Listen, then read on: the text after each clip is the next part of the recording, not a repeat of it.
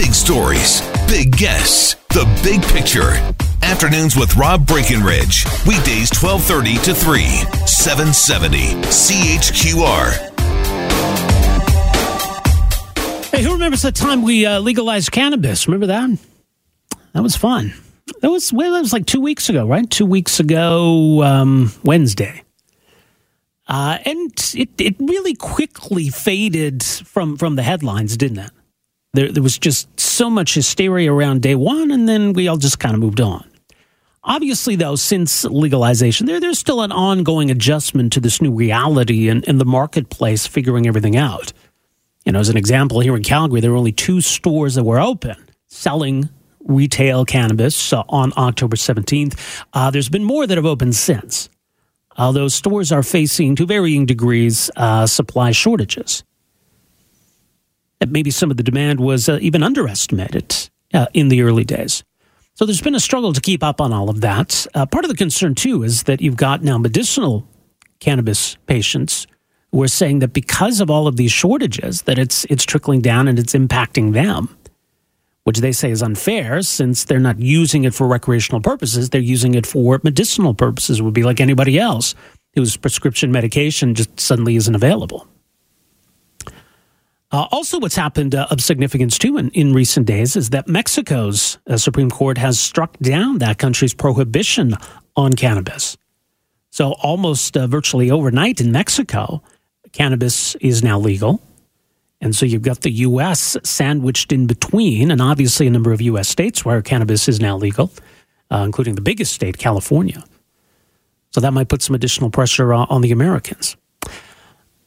One other aspect that hasn't really been explored here in Canada is the homegrown issue. Now, obviously, during the legalization debate, there was a lot of concern raised about homegrown marijuana. Do we really want people with their own legalized grow ops? What about if you're growing a vast number of plants? Everything that comes along with that, all the material needed, the moisture that might generate, and are we creating structural or health problems in homes? So the federal government had proposed a limit of 4 plants, no more than a meter high. Provinces have the flexibility to regulate, maybe have a lower limit. There were some provinces, Manitoba and Quebec, I believe, that wanted to ban homegrown altogether. So there's still some fight around that. But I think for people who are concerned about the delays or the waits or the supply shortages at retail stores, or maybe even concerned about the price at retail stores, that homegrown may seem like a pretty attractive option. You can get the seeds for relatively cheap. You don't have to worry about lining up at the store. You don't have to worry about what the price is going to be. You can grow your own. Here's the problem, though. As it stands right now, you can't. Legally, you can. The law allows people to grow cannabis at home. But the law also stipulates that the seeds that spawn that cannabis must be purchased through legal and legitimate channels. Now, you could probably, I guess, if you're plugged into what's been going on, even before legalization, there are places you can go to get seeds. There was one activist, Dana Larson, who was doing the Overgrow Canada tour, who was basically going around the country giving away seeds. Got him into some trouble here in Calgary, mind you. But as it stands right now, if you want to go and buy seeds from a legal outlet, well, you can't. At least not yet. Joining us to talk a bit more about this side of it and some of the other adjustments the marketplace is going through since October 17th. Very pleased to welcome to the program Deepak Anand. He is Vice President of Business Development and Government Relations with Cannabis Compliance Incorporated. Deepak, great to have you with us here. Welcome to the program. Thanks for having me. First of all, just kind of in a broader sense, what's your sense of the adjustment we've been going through over the last couple of weeks, and in terms of making sure that the people know where to go, making sure that there's supply available? Yeah, I mean, I think that what's very evident is that some provinces, such as New Brunswick, that got a very early handle on legalization are the ones that are much better equipped to handle this than some of the provinces that may have not gotten an early handle, such as Quebec and Ontario to a great extent. So, that's certainly one of the things that we're seeing coming out now is, some of these provinces that either developed good legislation or negotiated some good contracts are the ones that currently have product and supply and have sort of a well-functioning system versus others that don't. Let's talk about the issue of growing cannabis at home. And this was a real bone of contention for some provinces during the legalization debate. The federal government had proposed allowing up to 4 plants grown at home. Some provinces wanted that to be 0. What did we end up settling on in the end? Yeah, so again, it's a bit of a patchwork of regulations. Some provinces, are allowing up to 4 plants. Others have said 0, such as Quebec and Manitoba. So, and there's conversations around whether that's going to stand sort of the charter challenge and the test of the charter, but that will have to be determined by the courts. But nonetheless, that is what the legislation currently is, and it's different based on different provinces. And I think some people have looked at this as an attractive option, given maybe delays you might be running into in stores or shortages in supply, maybe even on the cost side, that growing at home is a lot simpler in a lot of ways. But at the moment, it's problematic, isn't it? Absolutely, yeah. It's problematic in the sense that it is completely legal, but there is no starting material available for the general public, which is, when I say starting material, it's seeds or clones. That simply isn't available in any province or territory at the moment. Or at least authorized sources are not available. That's correct. Yes, yeah. So there's plenty of product available, obviously, in the black market, and there certainly is product available through authorized sources for medical cannabis patients that want to grow at home, but there currently isn't for recreational cannabis users. So even though it's legal to have plants at home, that if you obtain the seeds from somewhere other than an authorized source, the plant wouldn't really technically be legal then, would it? That's correct. Yes, yeah. So if you've purchased your seeds or clones illegally, anything that you're flowering or producing from there would be considered an illegal plant. So in order to be legal, you would have to have purchased it from a provincially or territorially authorized distributor. So why don't we have seeds commercially available yet? Well, it's almost like the conversation, why does Quebec not have enough stock, and why are they having to shut down stores and limit them to 3 days a week? And I think the answer goes back to general preparedness. I think the provinces and territories were overwhelmed. Certain provinces and territories were certainly overwhelmed.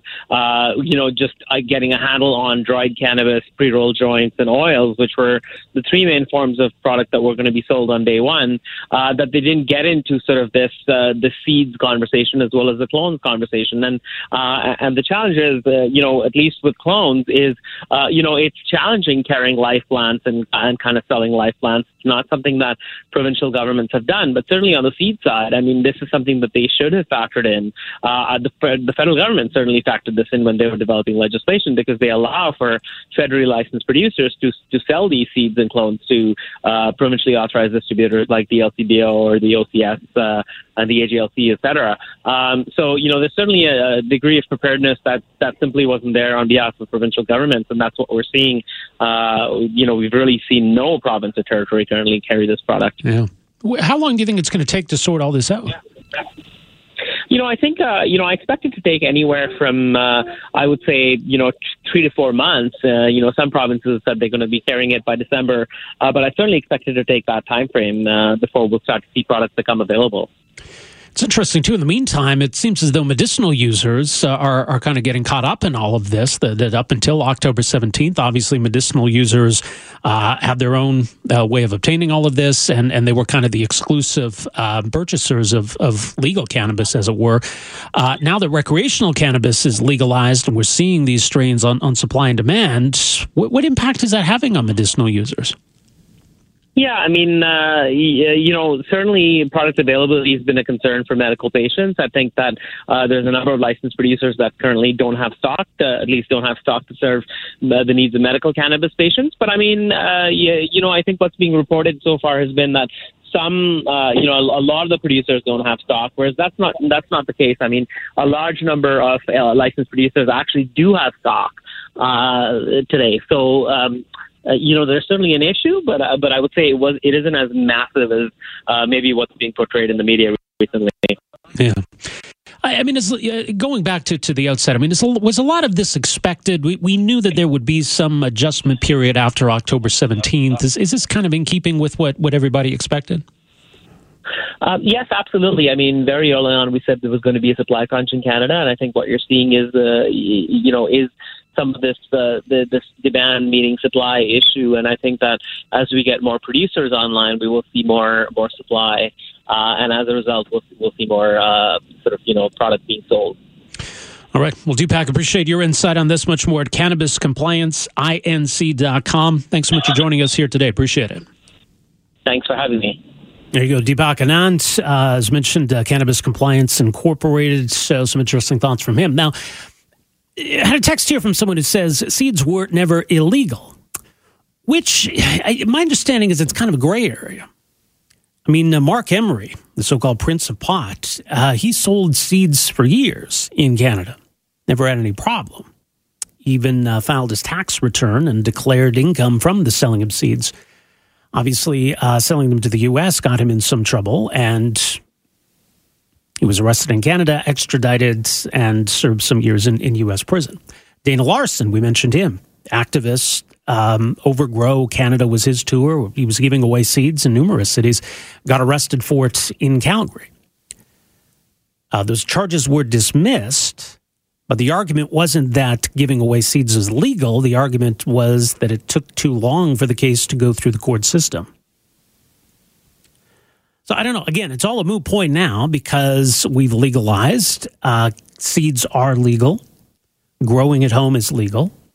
But in terms of the authorized retail outlets, they don't yet have seeds. It's just like cannabis is legal, cannabis itself. But if you buy it from somebody who's selling it out of their home, I suppose technically then that's still illegal. So it'll get sorted out in the meantime. But I think there are a lot of people who saw that as an attractive option. It's going to be cheaper for me to grow it at home. I don't have to worry about whether the store in my town has any in stock. I'll just look after myself. Afternoons with Rob Breckenridge, starting at 12:30 on News Talk 770 Calgary.